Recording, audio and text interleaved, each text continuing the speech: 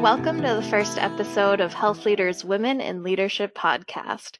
I'm Melanie Blackman, Strategy Editor for Health Leaders. My guest today is Mimi Liu, Chief Technology Officer at Firefly Health, a virtual-first primary care, behavioral health, and specialty care service headquartered in Watertown, Massachusetts.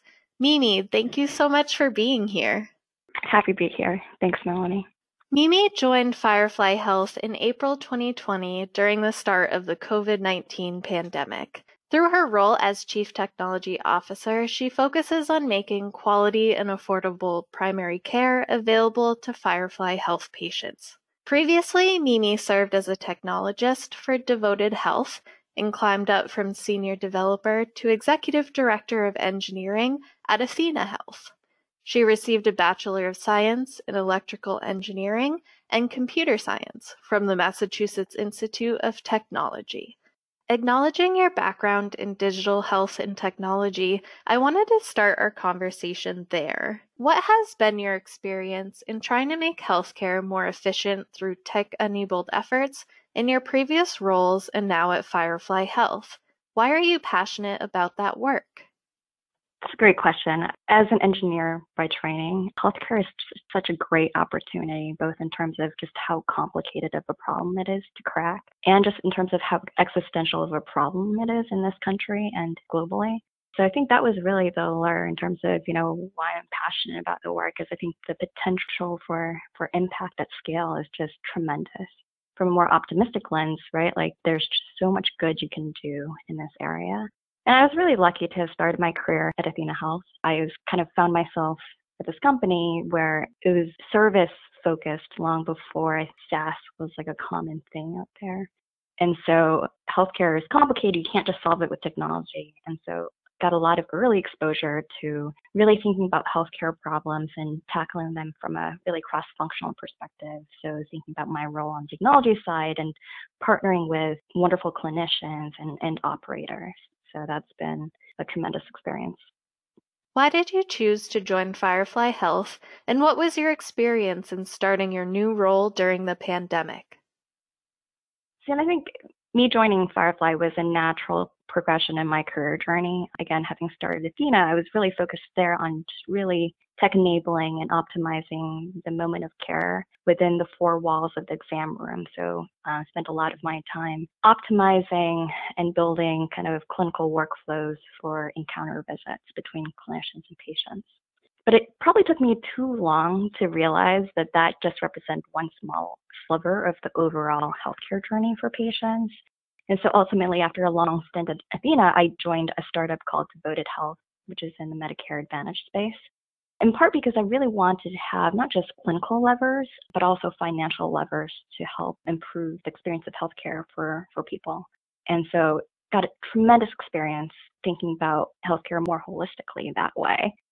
And during my time at Devoted, I abstractly understood the importance of primary care, but it wasn't until I really kind of had the breadth of data and exposure from a plan side to see the wide range of performance in terms of financial outcomes, but also clinical outcomes for patients based on the quality of primary care doctor they have access to. So that really drew me to Firefly because I feel like prior to that, I was really at arm's length from the patient. And as a virtual first primary care and specialty care service, Firefly, I think, is the quarterback of care for the patients we serve. And that just, I think, gives us so much opportunity to really kind of impact the patient experience at the end of the day. I joined Firefly at the start of April this past year, right when COVID was on its upswing. And looking back on it, it's kind of funny because one of my main concerns heading into this new role at Firefly was, would people be ready for virtual first care? Which in hindsight over the course of this past year, it's just tremendous how far I think the industry has shifted and patient expectations have shifted in terms of embracing that model of care, and also the industry in terms of like updating its mechanisms of payment, and just like the whole infrastructure to kind of build virtual care into how care is delivered. The timing, from my perspective, was really interesting to see kind of experience that dramatic shift in the industry firsthand in this role. Can you talk about what you've accomplished in the healthcare technology space in the past year? So in the past year, for any startup, we're still pretty early stage. It's all about finding our product market fit, right? So this past year has been a lot of, reacting to the changes that COVID has brought to healthcare. I think a lot of us in healthcare have spent the year adapting, right? And so that's why one of the things I've been really proud of our team at Firefly for is kind of our adaptability and our ability to kind of really evolve and iterate. And one of the things we did was we launched a return to work service, which really helped employers bring their employees back into the workplace safely. And we did that jointly across our product offering and, clinical services offering and operations offerings. And that was huge for us. Meanwhile, also really kind of scaled up and matured a lot of our core primary care offerings and layered on additional specialty services through it all too. So it's just a lot of really exciting threads to pull on at the same time. Definitely a lot change to adapt to, but I think we came through the other end having learned a lot and feeling really accomplished in what we were able to do during that time. We'll be back after this short break. Hi, I'm Alexandra Pecci, Revenue Cycle Editor at Health Leaders. Don't miss the Health Leaders Revenue Cycle podcast, which drops the second Tuesday of every month. You'll get to hear Revenue Cycle executives sharing their innovative ideas and proven strategies for tackling big issues like price transparency, denials management, surprise billing, artificial intelligence, and so much more. Subscribe and listen to the Health Leaders Revenue Cycle podcast on Spotify, SoundCloud, Apple Podcasts, Google Play, or Stitcher. What has been your experience as a woman working both in tech and healthcare and leadership? What hurdles have you faced and overcome?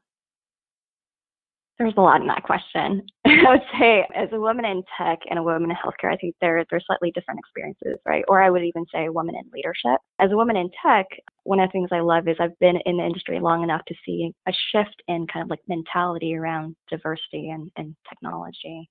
When I started, I think there wasn't nearly as much energy and general awareness about like how do you better support underrepresented folks in this industry. And I think there's just so much positive energy on that front that I'm really optimistic for where we're going overall, where we're headed. But also, I chagrined at how long it's taken us to make progress and still how slow it is. And so I joined Athena when it was about 30 people in technology, and I was only the second woman on the team.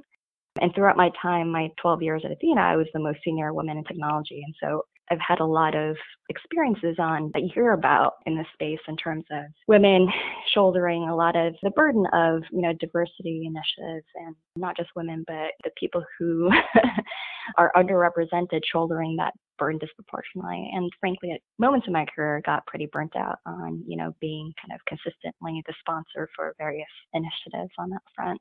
At the same time, though, from a leadership perspective, it was a slightly different experience, whereas like often I was the only, person who wasn't white in the room. And I think healthcare similarly has dimensions where it could be more inclusive. And I think that's especially been spotlighted in terms of that inequity being exacerbated during COVID. So it's really top of mind for me. And this is why I think at Firefly, we think really hard about how we build a team that, reflects the patients we want to serve. And I think there's more we want to do there. But I think the general kind of awareness and the motivation to get there, I think is there. I think other hurdles that come to mind include certainly I hit parenthood at the same time that my career was really taking off. And so a lot of the harder parts of kind of my journey has been those two things coinciding. And on the other hand, it was also really comforting to come across really strong women leaders and mentors who either experienced some of that or, decided to not have a family and realize that some of those challenges kind of persist regardless of the path you take. It was in some ways nice to hear that some of that wasn't just in my head, right? So, but overall, I think despite all kind of the challenging points, I've been very fortunate. And I think about the multiverse of realities I could have, happened for me. The one that I followed, my reality, is one that I feel incredibly, incredibly lucky to have experienced. What advice do you have for women who want to serve in leadership roles in the tech space or in healthcare? One of the pieces of advice that has always stuck with me is bet on yourself.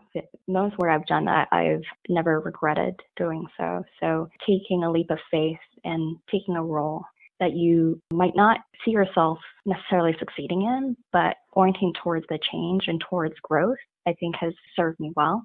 So I encourage, others to really think about less so the risk involved and reframe that in terms of what is the growth there for me if I do take that step, even if it's scary or if there is a lot of uncertainty around it. I think that's certainly helped me in terms of kind of my last few jumps in roles, especially into a startup where you don't often have the sort of degree of certainty that you'd ideally like.